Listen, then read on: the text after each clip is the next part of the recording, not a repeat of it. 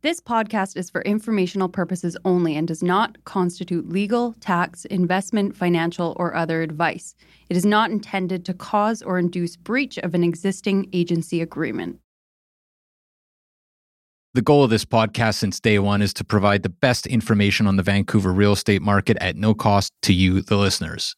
To that end, we'd like to thank the following sponsors.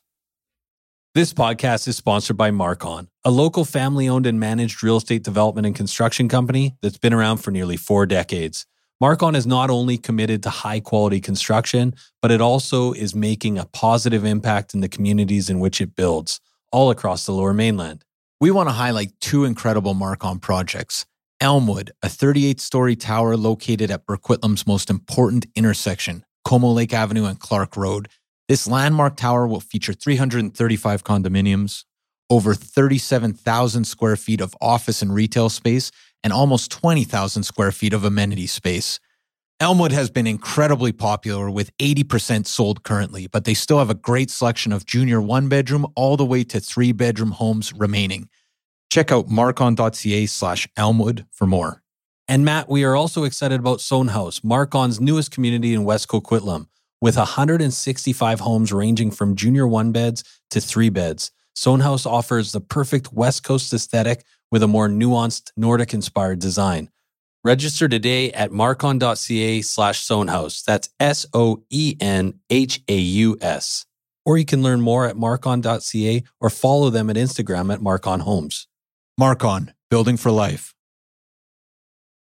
Hello? Hello? Hello? This is the Vancouver Real Estate Podcast.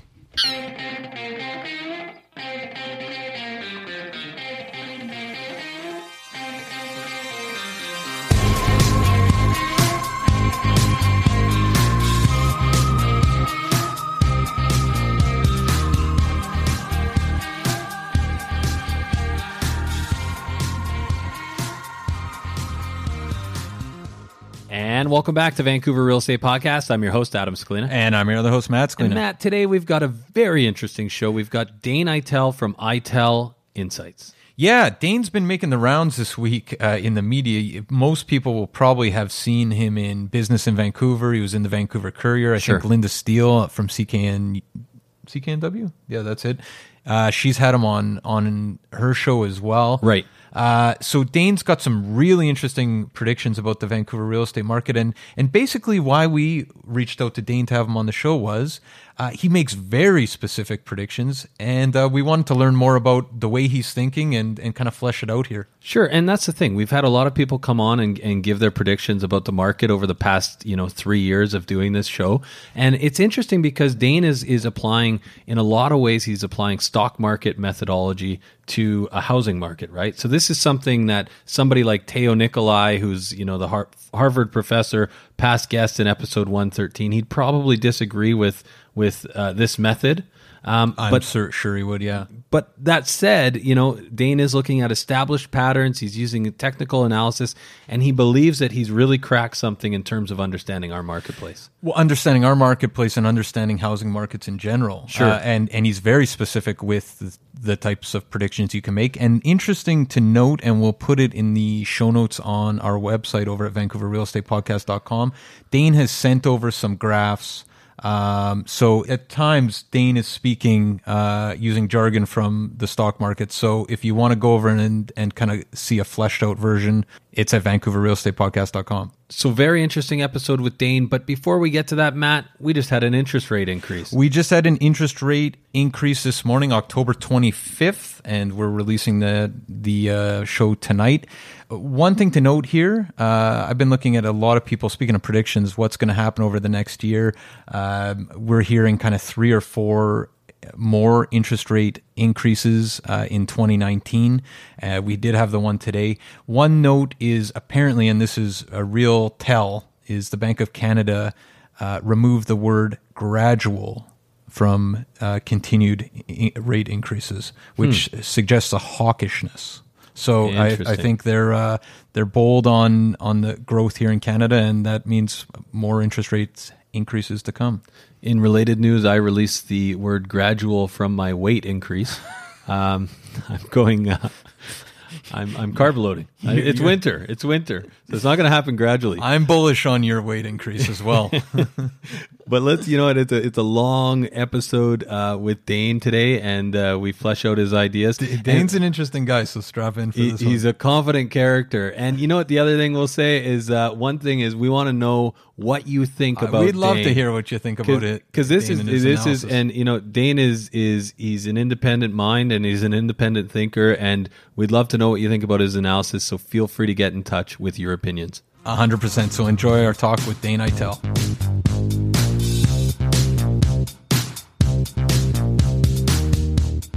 Okay, so we're here with Dane Eitel of Eitel Insights. How you doing, Dane? Excellent, guys. Thanks for having me on. Yeah, thanks for taking the time today, Dane. No problem. So, Dane, can you maybe start by just telling us a little bit about yourself?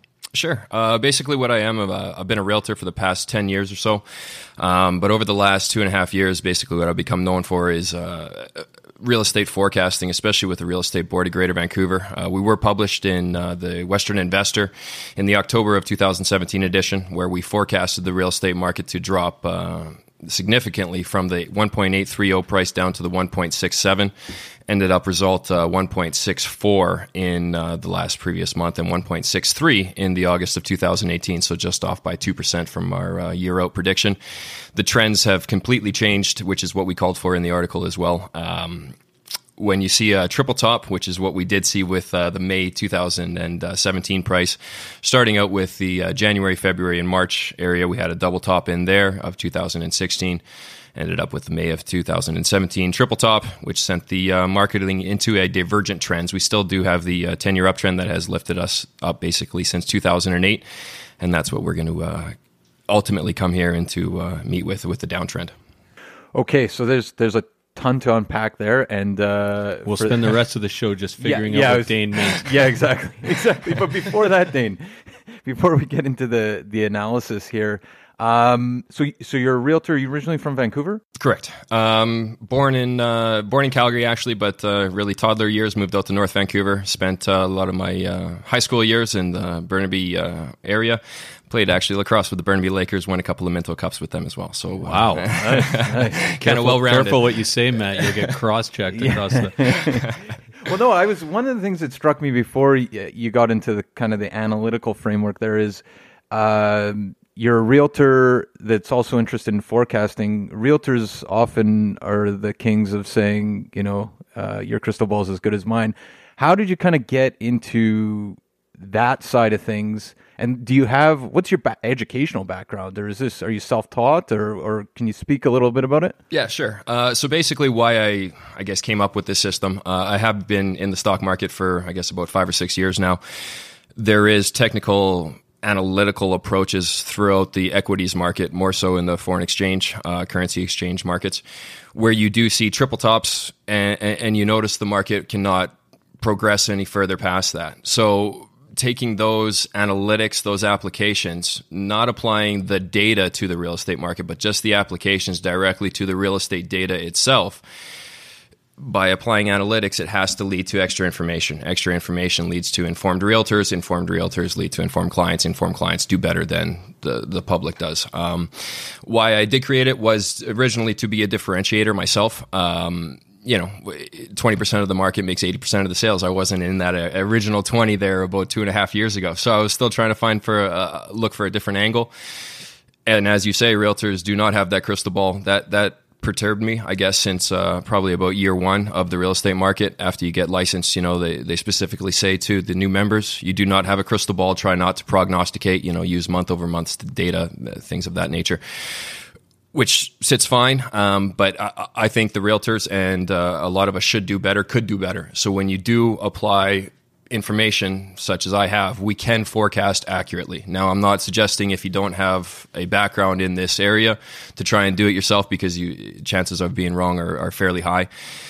But done properly, this market is forecastable to really certain degrees. And it sounds like based on what I've seen of your forecasting, like it's pretty specific. It's not, we're going to see an increase or we're going to see a decrease. Yeah, no, we try not to do too much double talk. And when we do give long-term projections, we still give numbers. We don't say, in 10 years, the market will do better. Well, that's a fairly obvious statement. What we have predicted, like I said, was the 1.67 price in August of 2018. We're also predicting that in February, first quarter of 2020, is when we will see these two divergent trends meet, with the 10-year uptrend mixed with this most recent fairly solid downtrend that is established. The resulting winner of that battle, if you will, between the bulls and the bears will dictate the market for the years to come. I don't really see too much good information in the real estate market nationwide, provincially, that would give me any reason to say, hey, the bulls are going to win this battle and we're going to break this downtrend in the divergent trend of 2020 that will send us higher. I see the inverse where, things aren't necessarily that great, not to mention a stress test, which artificially took out, your purchasing power by 20%. We're calling for a 26% correction top to bottom, meaning that stress test really only leaves about 6% mortgage possibilities of stepping into that market, if you will. So yes, as far as exact predictions, we do offer those. 2020 will be that divergent trend. We're expecting by first quarter, second quarter for sure of 2021, we will be at that 1.40 pricing threshold that propelled us higher basically in the first quarter of 2015. And that's for the average single-family home price in Greater Vancouver. Correct. That is correct. We do have data for the condo market, for the townhouse market. We can break down the macro market into a specific neighborhood such as North Vancouver, and then even break it down once again further into an area such as Lower Lonsdale. Once again further down into exactly what that condo market or that condo property should sell for a year down the road, if not in this market today, how the projection, how the trends lie out with the supply-demand factors, along with the pricing factors. And yes, average sale price is what we use. We do not use HPI. Okay, Dane, so this is all fantastic information, but let's, for the person out there that's not involved in the stock market, who doesn't have this high level of understanding of how markets work, let's just unpack this a bit. So what does that mean for kind of the immediate future in the market? So like the next 3 to 5 years in Vancouver? Sure. Basically where we sit right now, average sale price for the detached home is 1.64 as of the last data. What we are going to see is basically a narrowing of the selling range where the prices really are not going to be increasing. They're not going to be decreasing a whole ton over the next year or so. The inventory, however, will continue to build. The demand will continue to dwindle,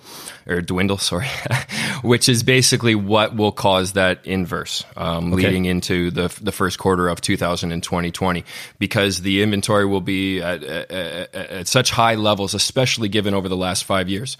It will feel like the 2008, 2009 market where it almost doesn't matter how low you price your property. Nobody's really willing to step in because the media, because everybody will be kind of a negative outlook. As the inverse as 2015 and 16 was, when everyone was so positive, this thing will start to turn as a negative sentiment. When things are negative, nobody's really willing to reach into their pocket and spend to the zenith of their most. So eventually, like I say, this will bring the prices down. Now, even when the prices come down in 2021 to the 1.40 mark, we hope that people get in at that price threshold. Once again, with the stress test, let's just use an easy example of a detached sale price of 1.2 in 2016, 2017. If I had a purchase price around there, a mortgage qualification, and I kept trying to purchase, chances are I was in fairly steady competition, got outbid a lot. Maybe the heart gets a little broken, you take some time off of the market. By that time, we put a stress test in place. My purchasing power went from 1.2 down to 960. The house I was looking at, the homes I was looking at have not dropped that far yet. In 2021, I'm saying those houses will be around that 960 threshold. Now, for me to step in and buy, I have to not listen to any of the horrible media going on there where we've lost 26%. This market looks Detroit-esque. We're never going to bounce back. We are not Detroit. Right. We're pointing out we are not Detroit. That's right. We actually are more of a major city, metropolis city market, such as a New York, such as a Paris, such as many other examples in the world. That is where I see us going long term. So we're talking 10, 20, 30 years down the road.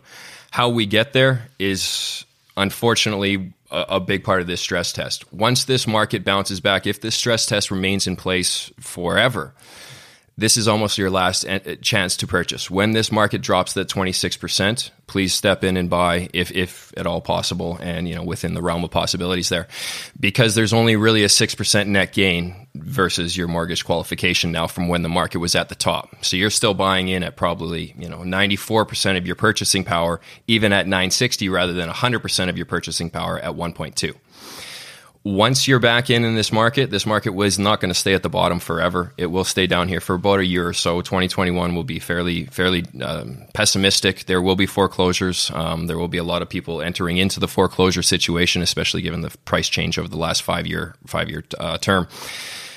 After that, the investors start to dip their toe back in, step in. The prices start to increase. Well, then you have the natural factors of more investors stepping in because the prices are starting to go higher in Vancouver. I'm predicting by mid to late of 2023, we're back up to the 1.830 threshold. Because we have spent basically 2016 and 2017 in that top third of the trading range, going back to a stock market technique, we're going to blow through that almost like water through a tissue. It will be a mark. We will touch the mark, come back and retest it probably after we've broken through the 1.830. But once we break through that, we're off to the races again. Reason for that being we've been in this range for 6 years. We will not have increased past 1.830 since basically January of 2016. By 2023, that's a 6-year range. The last time we were in that was the 90s market. We saw about 126% increase after that. We're expecting a similar growth. By 2028, we're expecting the prices to be 2.8 million. Now, if that stress test and all the people that were complaining at the prices at 1.83, you can imagine the trouble in the purchasing price at 2.8. Now, even though it is 2.8, basically what will happen is those people that really cannot afford and really, are upset will have to move out of Real Estate Board of Greater Vancouver. There is other areas. There's Fraser Valley, there's Kelowna, there's Kamloops, and there's other places in BC to live and still be a part of beautiful British Columbia. But Greater Vancouver and Vancouver proper is moving into more of the New York model where the few own a majority of the properties and the majority do not own in the long-term future. So there's a lot to unpack there. Can you explain for our listeners why 1.4 is the bottom? Like what analytics do you use to track that bottom? Sure, that's a fantastic question, actually. All throughout the cycles that we've seen, we have data going back to 1975. We notice that there is, selling ranges, as we've spoken about here, to the tune of roughly 20%. How we find the bottoms is by questioning prices on the way up. Basically, into Q1, Q3 of 2015, we noticed that there was a bubble right around the 1.4 threshold. At that time, the market at large said, we're worth more than this, and they shot up past it. We eventually topped out, like we've mentioned here, at 1.83. And sorry, the questioning, can you break that down too? Because I think people are going to be wondering what that means. Yeah. Sure. So as we were increasing basically from January of 2014, we broke past the old threshold there of May of 2014. We increased from 1.25 up to 1.4 million. 1.4 million is a natural indicating number. I mean, it's 1.4, right? It's not 1.5, but it is 1.4. So natural figures have a question period. When you're purchasing at higher prices than the preceding 3 years, your family members, everyone has second opinions at parties. They say, you're buying now? The prices are high. They're high. So there is that question period. The market at large says that they're not high. We'll buy. So that was the overall market sentiment that sent the market topping up to 1.83. At that time, the same similar principles were happening. Is this price is sustainable? We had a foreign buyer's tax come in. Now we've had a stress test. We did make our forecast before the stress test happens. Technical analysis, before I get to why we get to the bottom here, technical analysis and data points do not know what a reason will be called why the market's going to fall off. All they say is that, hey, there's some indicators here that says the market is not going to be doing so well long term. Then the fundamental reasons come in, such as a government change or such as a stress test happen. So the 2008 recession, technically speaking, in the real estate data, if you chart it, was predictable as well. Same with the supply-demand figures that we offer. Once you see inverses start to happen, you notice that there is a change in the market. How we find bottoms, how the market overall finds the bottom, is it goes back to the last psychological test, if you will. Now, there is the middle, which is what we're filling out right now, which is the 1.60 mark. That's become the newest psychological test between the 1.830 and the 1.60. That's why we've bottomed there multiple times.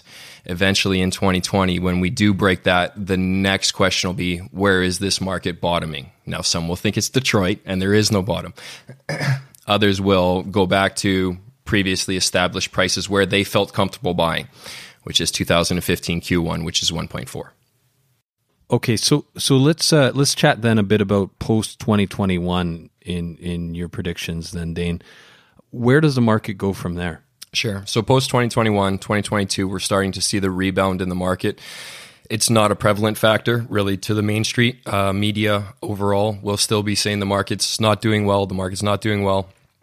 Media at its best lags the market 3 months because they do use historical data. At the worst, it's sometimes 6 months, as kind of what we're seeing right now. They're calling for a minimal decrease in the market from the tops where we know better.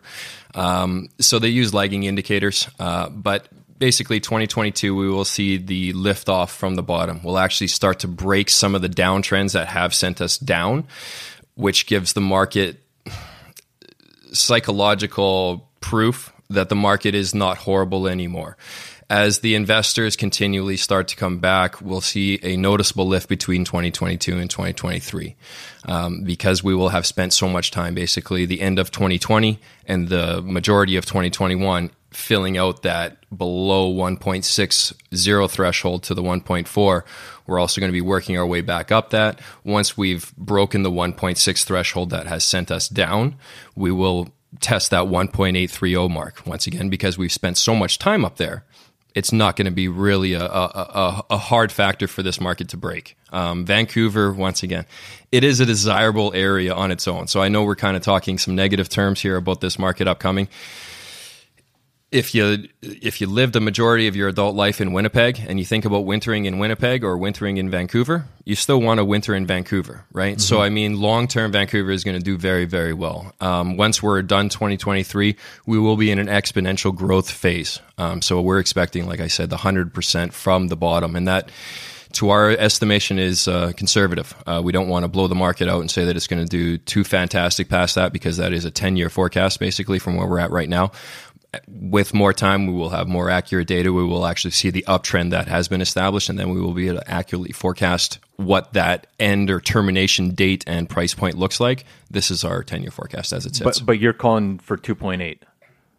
2.8 for sure will happen in by 2028 or in 2028 for sure. Can we break that down for an example? So you buy $1 million home today. It's worth $2 million. It's worth. Well, yeah. No, so I figured that out. I'm super good at that. Ladies and gentlemen, analytics at its finest. There you go. Yeah. So basically, let's go to the 1.2 example that we've had. We'll go down and then we'll go up. Basically. So at the 1.2 pricing threshold that it was in 2016, that threshold right now has dropped. Call it 12% to make the market sellable. Right. So that is 1.2, 10% is 120,000. So we'll throw an extra 2% on top of that. Let's call it 150,000 drop from the 1.2, right? That's where your house would be selling today. Henceforth to 2021, to get your property sold, you'll have to be below the 960 threshold because that's only at the 20%. That's where their purchasing power is. So you're looking around a 9.25 per sale price. Now, do you have to sell? Absolutely not. You don't realize a loss until you actually go ahead and sell, and then your equity's gone, and then you take what you get for it. Does some of the market have to sell in that threshold? Absolutely. If you've over-leveraged yourself, and there is some unfortunate circumstances in 2016, say they're the parents' home that they've lived in for a long time, and there's been equity built up in it, but the kids just got married, and they need a property of their own. They pull equity out of their property. They're highly leveraged all of a sudden now, and so is the two properties they bought for their kids. I mean, it could get ugly for those. So you sell one and you get out from that kind of ugly situation and you keep the other properties, right? So that's what you're going to notice in 2021. If you just say, you know what, we were thinking about selling, we don't need to sell, we love our property, and we're going to sell to a developer down the road, something like that.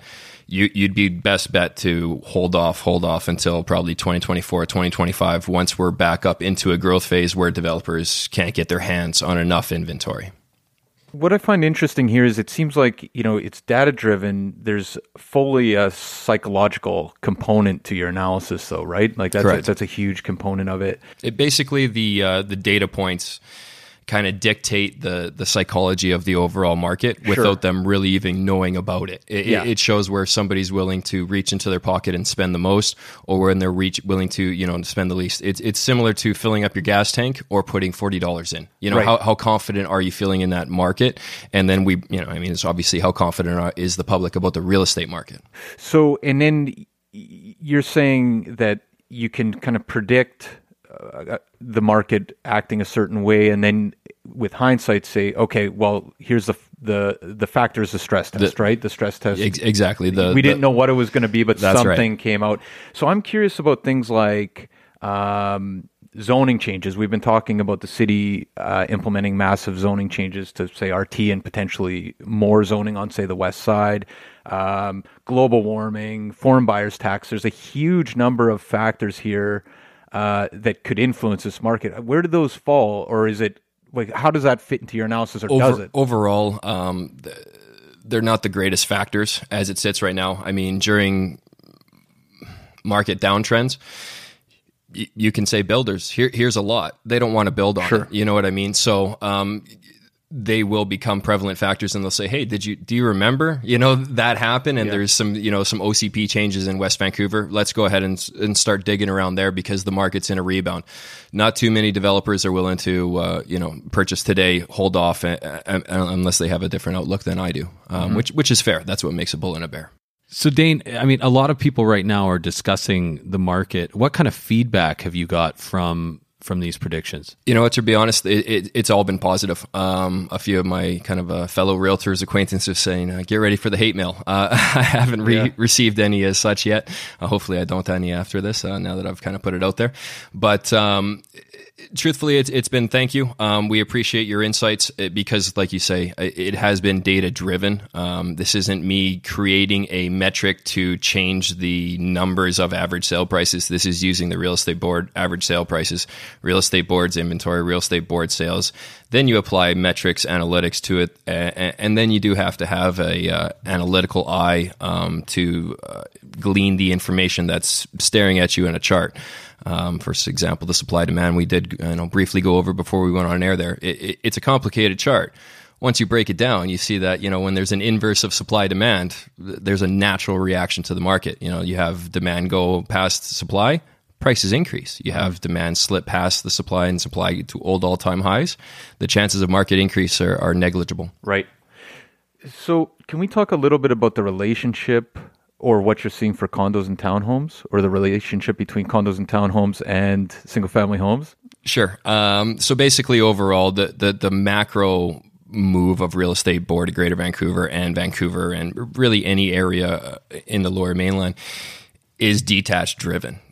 There is no more land to be had. Now there is some land to be had in Fraser Valleys and some other places like that where they can still continue to build detached, but in Vancouver proper, there is no more. So eventually over time, we will go up. The city will continue to get higher as condos and townhomes get built. Detached prices, once again, that's a supply demand factor. When you start to take the supply away because, there's more townhouses being built, the average homeowner really wants to still buy a home. That price will be exponentially high given the future, and that's probably, like I say, a fairly conservative forecast about 2028. There will be a lot less detached properties available. The ones with views will go for an astronomical price. Condos, because there has been a lot of built up supply that is still going to be coming on the market. As you guys know, there's been a lot of pre-sales over the last few years, and the completions haven't happened yet. I'd be willing to wager a lot of completions that happen in 2021, people might just walk away from their deposits, to be brutally honest with you.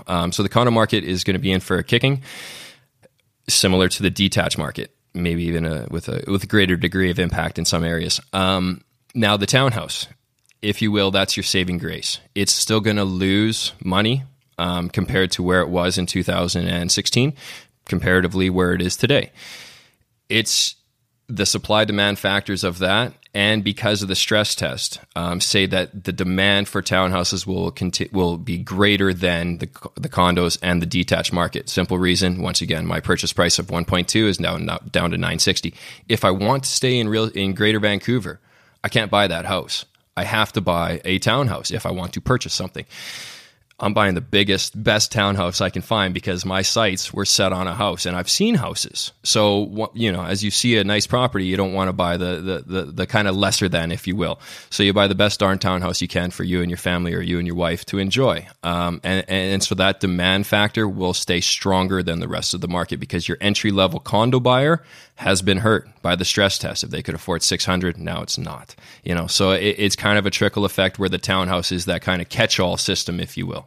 And where, so I don't know if you're looking at this as well, but we often hear that buy in Vancouver. Vancouver's the destination city. Does Vancouver outperform surrounding areas? It's an interesting question. Basically, as you see during growth phases, better areas do better. During kind of decline areas, their percentage loss are great, but just the numbers aren't there anymore. So once again, you do not realize a loss until you go ahead and sell it. So if you bought at the zenith of the purchasing price or purchasing market, just don't go ahead and sell. 10 years from now, you'll be happy that you didn't, if you can afford that circumstance to kind of stay in the market. But yes, there is, West Vancouver went astronomically high again during the run-up, and you're seeing some significant decrease in average sale prices versus what we were seeing over the past couple of years. Now, does it mean they were really worth that much at the zenith? Probably not. You know what I mean? So some markets are kind of fickle that way, where that's why we do take the average to show how the average market moves, how the average investor thinks, how the average home buyer thinks in Greater Vancouver. So there's a confidence about the analysis that you don't see very often, right? Like we've had guys on like Tom Davidoff who made predictions in 2017. We bring it up all the time, but about how the condo market was going to be, it was going to be a really weak year for condos, and they shot off, right? So that's, UBC economist. There's economists at the real estate board who see things differently. Two questions here. Who else is doing this type of analysis? Like, are there other markets? Are the guys in, say, the States or in Australia or in Europe that are doing this? Like, are you piggybacking off other people, or is this, that's one question. And then second, there seems like there's a full institutional establishment here that's basically not hip to your analysis or just getting it wrong, right?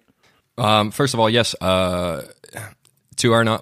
I am the first in Canada to produce this type of data-driven analysis. At the time I was producing it, I was the first in my mind. As soon as the article I've been was the first in my mind a lot, and that's where the confidence comes from. That.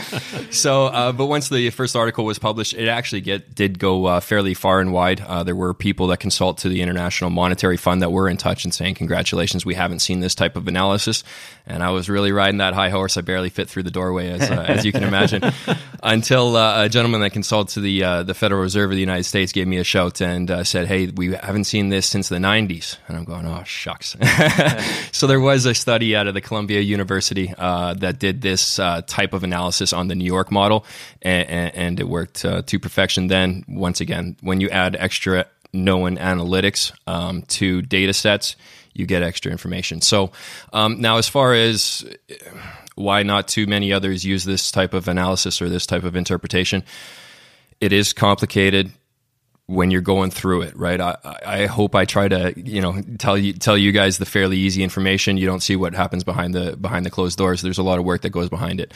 But as far as, some of the other guys, they do have ulterior motives in the market. I'm not saying that they're bad ulterior motives, but they are paid for by, their salaries are paid for by realtors or by, the real estate community at large. So when you hear from, chief economists of real estate boards of Greater Vancouver, that the market is inherently good for buyers and sellers month after month, year after year, year after year. I mean, it can't always be true. Now, is it true depending on your outlook? Absolutely. If you have a 10-year outlook as a buyer, it's a great time to buy almost any time in Vancouver. If you have a short-term outlook as a seller, today's a no-win market, so you might as well sell today. So I do see that side of what they're trying to get across. What we're saying is that there is definitely, without question, better times to enter markets when prices are historically low. And then there's better times to exit markets when we're just in the beginning phases of filling out a trading range. For example, like we say in 2028, we expect the prices to be 2.8. We do also expect in 2028, 2029, more than likely, to be another topping out of the market and then another rollover. So investors that pick up, properties at 1.4 to, exponential degrees, maybe they look to unload some of them in 2028 to capture that zenith of the market. Getting back to why different economists don't use this, they're using different data. The HPI price does definitely lag their own average sale price, right?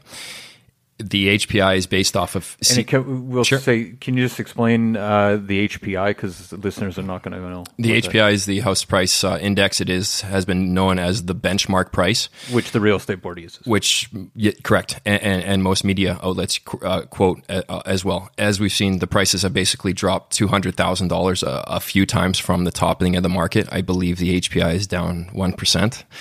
Which also, if you just kind of take that sentiment... anybody that was walking around open houses during the heated market, just go out to any open house this weekend, and you will see more than a 1% differential between people, the ravenous activities that was there versus what's actually going on now.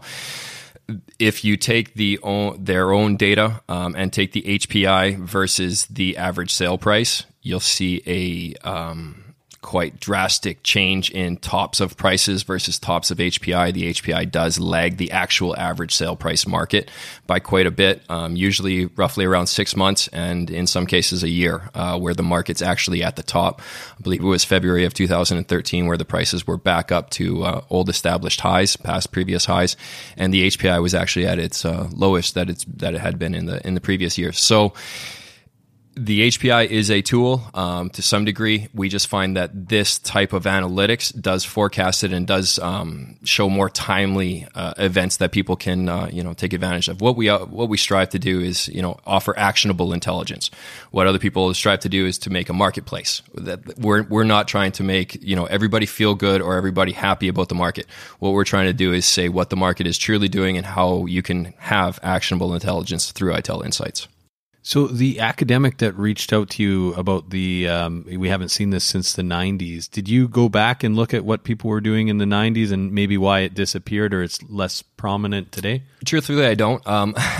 In a lot of ways, I don't like to manipulate my mind with how other people do successes or failures. Correct, because what worked for him might not necessarily work for this market. So like I say, we do have supply demand. We use Bollinger Bands, we use relative strength indexes, we use exponential moving averages, which show whether any market is in a golden cross or a death cross.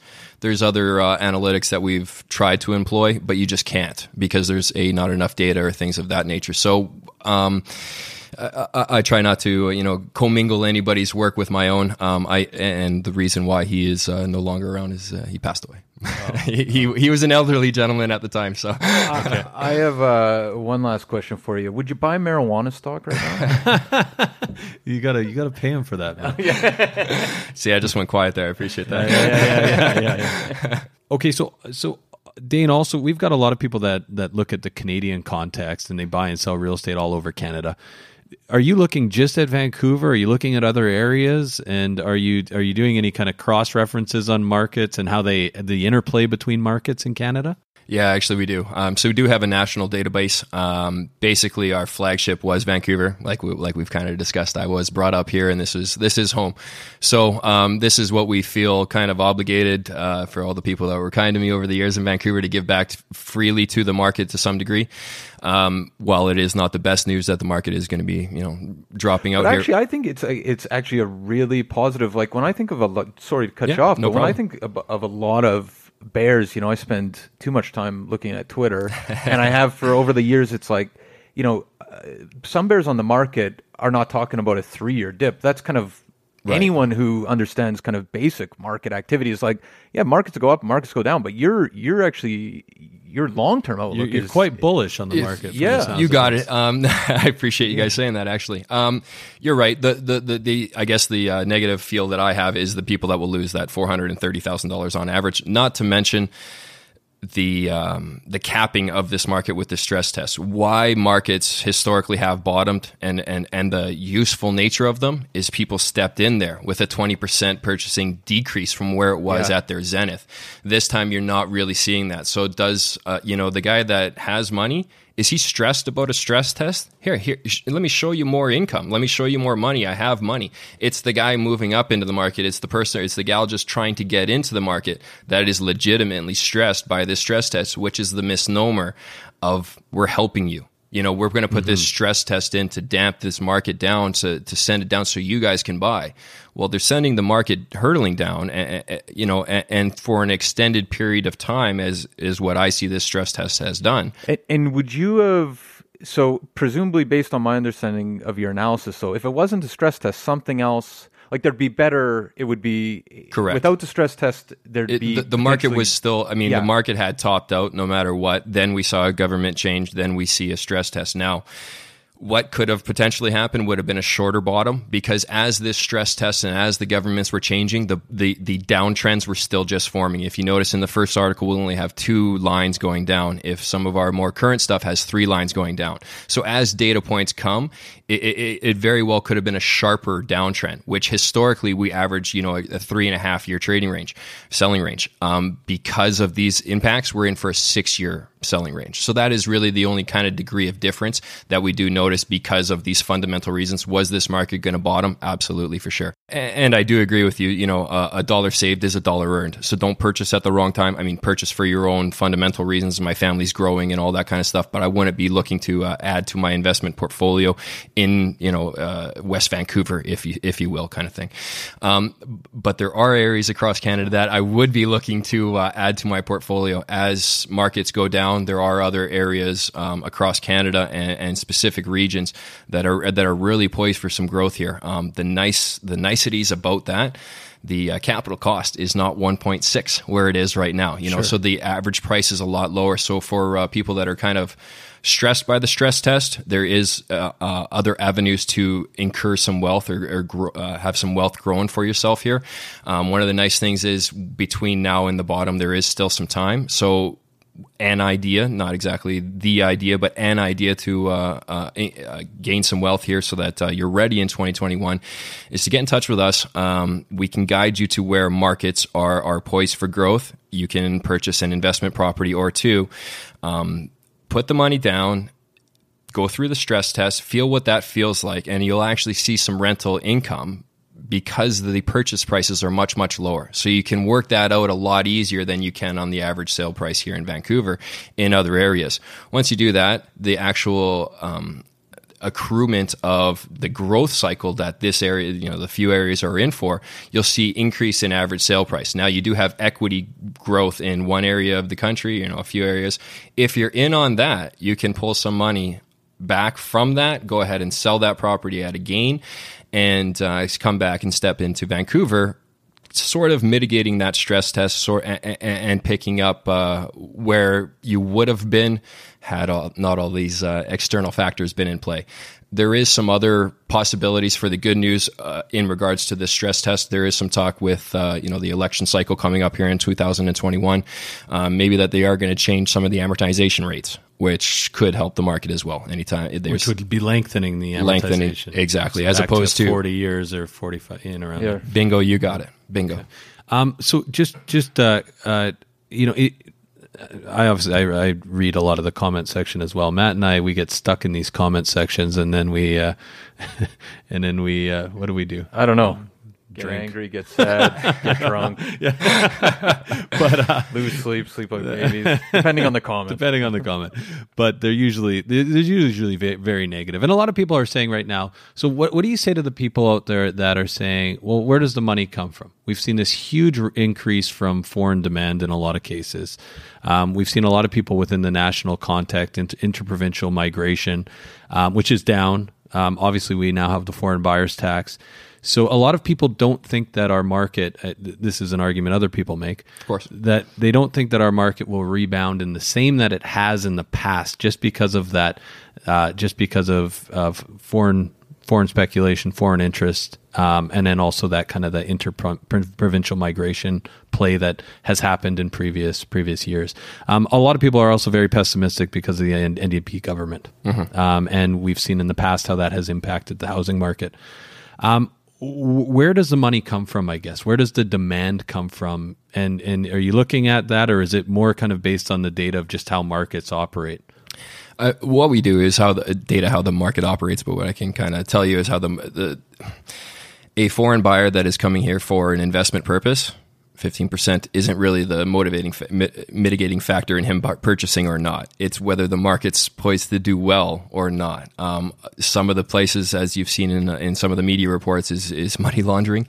They don't care about a foreign buyer's tax. They just want to have a safe asset, right? A growing asset, if you will, which this place isn't anymore. That's why you're seeing the foreign buyer's tax take into effect. It's more so that the market's not an investable area rather than the foreign buyer's tax is working.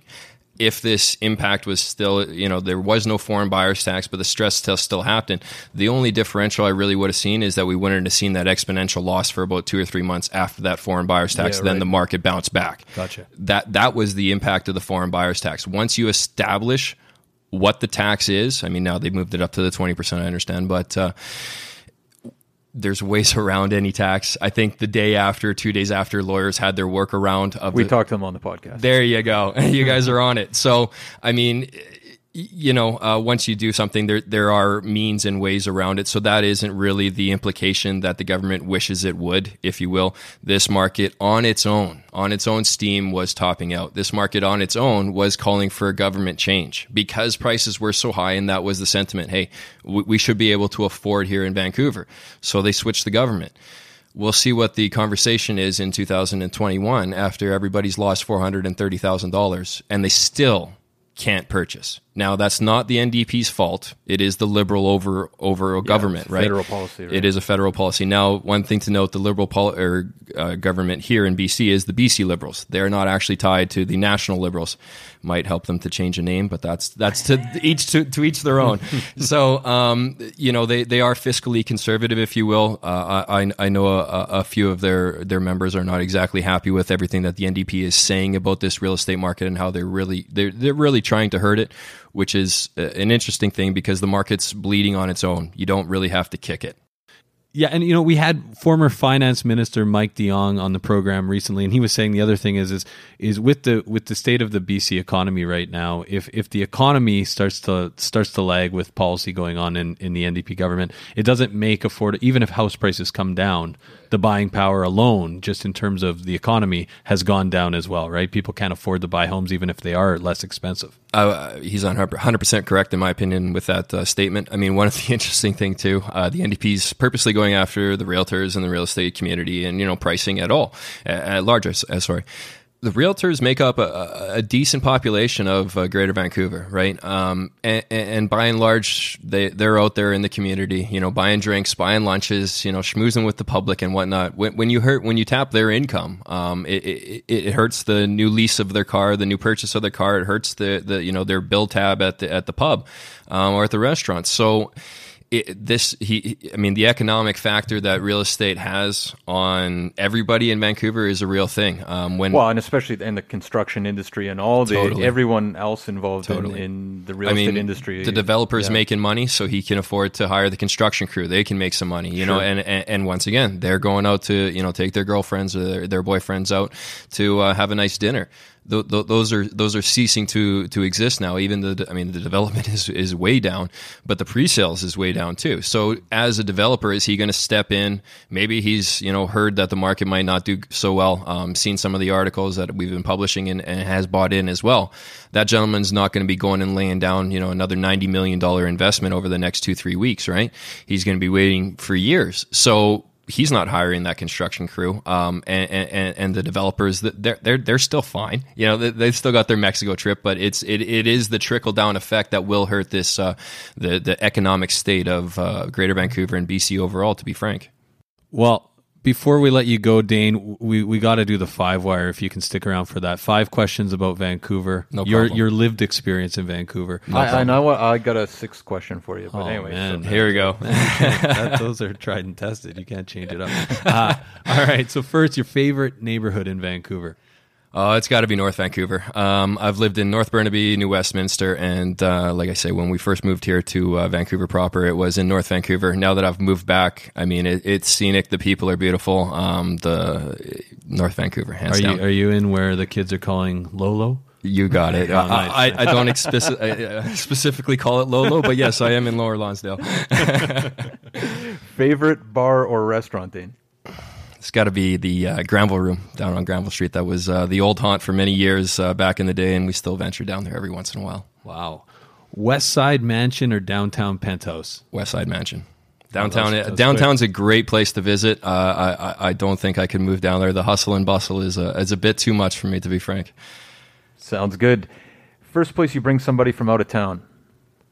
Honestly, it's the Key. That's why I live in Lower Lonsdale. I mean, nice place. You go there, you see the mountains, you see the Stanley Park Cannon shoot off every night at 9:00. It's especially during the summertime. They got tons of events going throughout the neighborhood there. Okay, and the Stumper. What is something you've purchased in the last year or so for under $500 that has been a game changer? It could be a gadget, a book, an album. I don't know if this is going to be a popular answer, but honestly, it's the Juul. The Juul? Yeah, I used to. I was an avid smoker, as you can imagine, coffee drinker and cigarette smoker. But these electronic Juuls, they don't shoot out quite the cloud as these vapes do. And that's the second vape. Yeah, Isn't there's that been the another second vape. vape answer? But we should say for the listeners at home, Dane has perfect skin. You'd never guess that he was a smoker. You would never guess. Appreciate that. Yeah, jeez, Dane, I'm surprised. Yeah, I know you look like you could go. That might bring some of the hate mail in. There we go now, right? But honestly, it looks like you jogged here. You're in incredible shape. Well, it's it's the vaping. Old habits die hard. We're still in the gym, but we still have the bad habits too. So Dane, and the last question, just because your story is very interesting. It sounds like you're self-taught in a lot of ways. You're a guy that sits and kind of digs through the data. Is there a website or a book that either set you on this path or something that you consult regularly for your insight into the real estate market? Yeah, sure. I appreciate that. Truthfully, I mean, as with most sons, my dad's a big influence on me. He was a stock trader back in the day as well. So, entering into the market, just kind of being a realtor was a fantastic thing, but the clients aren't there every day. With the stock market, that bell goes off, that market's a moving. So that was kind of an enticing factor back a few years ago. And I mean, when I started, when the price of any given stock is not changed, it's literally called unchanged, but it shows up as UNCH. I said, hey, Dad, what's UNC? So, I mean, it means unchanged. So I've come from basically nothing to where it is now. He's given me a lot of pointers. There has been a few people along the way that have kind of helped me out. But truthfully, a lot of it is just late hours, being online. There's Investopedia is a great website for different indicators, technical moves. And then a lot of it is drive. How much do you really want to figure something out? If you spend enough time given anything, you will become proficient at it, I believe. You shoot enough free throws, you'll be a decent free throw shooter. They say 10,000 hours. I don't know what Shaq was doing all those years, but it wasn't shooting free throws. All right. Well, I guess we'll leave it there. Thanks so much, Dane, for your time. And how can people find out more about you? Sure. We do have a website. It's ITEL Insights. That's last name ITEL, EITEL, insights.com. So that's where we are. We got our phone numbers. We'll have this podcast up, and we got some other interesting stuff up there as well. So fantastic. Yeah. Well, thanks again for taking the time, Dane. No problem. Adam, Matt, appreciate it, guys.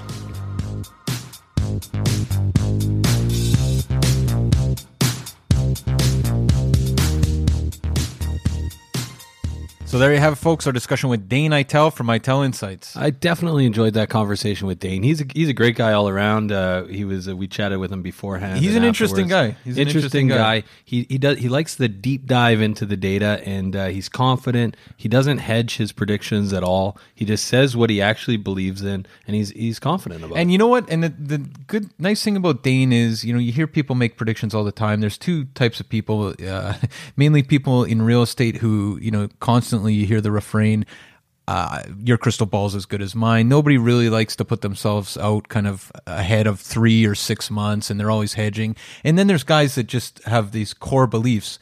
Dane has the core beliefs, but it's backed up by numbers. Now, the interpretation of the data, or how much you can interpret that data and what you can derive from it, I guess is under question. But Dane has done a deep dive looking at numbers, and there's definitely patterns, and he's established certain patterns, and you know what? He's come to some pretty bold predictions. He's got his opinions for sure. We'd love to hear what you think about Dane's opinions, so feel free to get in touch. Send us an email, visit us at VancouverRealEstatePodcast.com, or give us a call anytime, because honestly, I'd imagine that people are going to have opinions about what Dane has to say. You know what? He made some headlines this week, and you've heard the backstory here. So yeah, I'd be very curious to hear. What else do we got? We got VancouverRealEstatePodcast.com. If you want to talk about Dane or anything else, head over there. We have there some research tools like private client services. Matt, if you are not using private client services, you are standing still while the rest of us power walk by. You get sold prices, days on market. It's basically realtor level information. It's at your fingertips. It's free, and it's available on our site. And also, if you're trying to monitor the market right now without sold prices, you're doing it wrong. We give you the sold prices. It's all there for you. If you're monitoring the market without sold prices right now, it's like you're walking blind. That's for sure. Is that what it's like? Is that even a saying? I'm not sure. But it's like, you know what? It's the blind leading the blind. But are you leading yourself? It's like 3 blind mice. See how they run. Kind of. Let's move on from PCS. This is This is a disaster. We also have that mobile app. Matt, picture this. You just read a story about the market doubling in the next 10 years. I'd be looking for a single-family home. And you see a single-family home and you want to know what it's priced at. So you just point your mobile phone and instantly it shows you what the listing price is. The future is here. It's augmented reality. It's on our site at VancouverRealEstatePodcast.com. We also got the Live Wire. It's absolutely electric. It's our weekly mail out. It is some new branding right there. It is going out every single week. It's got deal of the month. It's got new episodes. It's got realtor level tips and market information. It is fantastic. And we should say we've had a ton of people reaching out about deals, and the deals are getting better every month. Matt, how can people reach you? Give me a call anytime, 778-847-2854, or Matt at VancouverRealEstatePodcast.com. Or you can try me at 778-866-4574 or Adam at VancouverRealEstatePodcast.com. You can also reach Beeper Scalina at introverts.com. Info at VancouverRealEstatePodcast.com. And we'll be back with you live next week. Enjoy your week, guys. Take care. 2000 Faces for Radio. Subscribe today.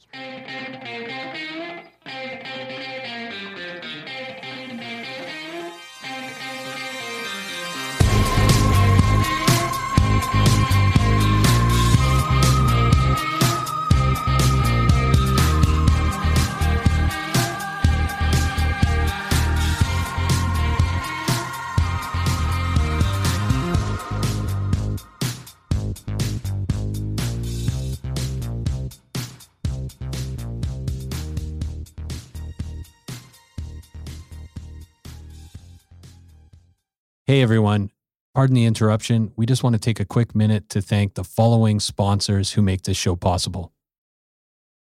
We want to take a minute to tell you about Holy House, a nonprofit organization that provides community building programs and tenant support services to low-income seniors, veterans, families, and vulnerable residents in the downtown east side and across the lower mainland. Melissa from our team has been volunteering at Holy House. Melissa, what's been your experience? Honestly, it's been so fulfilling just to spend a few hours a week in the community and watch how the staff really transforms these vulnerable communities from the inside out, starting with just small things, right? Playing games, drinking coffee, having some simple conversations that you wouldn't necessarily think are super fulfilling. And you come out just feeling like you've really made an impact and connected with the community. And you've been to multiple buildings, but you're playing games, drinking coffee. Yeah, serving food sometimes. And you made some friends along the And way. I've made some friends along the way. It's really helped me be more present, actually, in those moments of just, realizing how simple life can be to make an impact, right?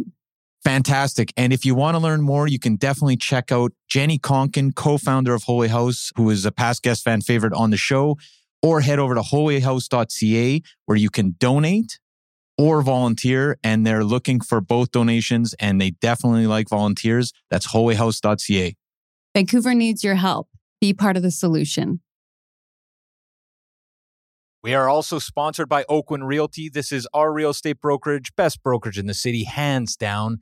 If you are in the industry, a new agent, an aspiring agent, somebody just looking to make a change, new culture, new energy, new resources, head over to oakwyn.com/join, type in VRP 2020. That's oakwyn.com/join, type in VRP 2020. Not only do you get to meet Michael Morgan and the gang, the bigwigs over at Oakwyn, you get a huge incentive for first going to oakwyn.com/join, typing in VRP 2020.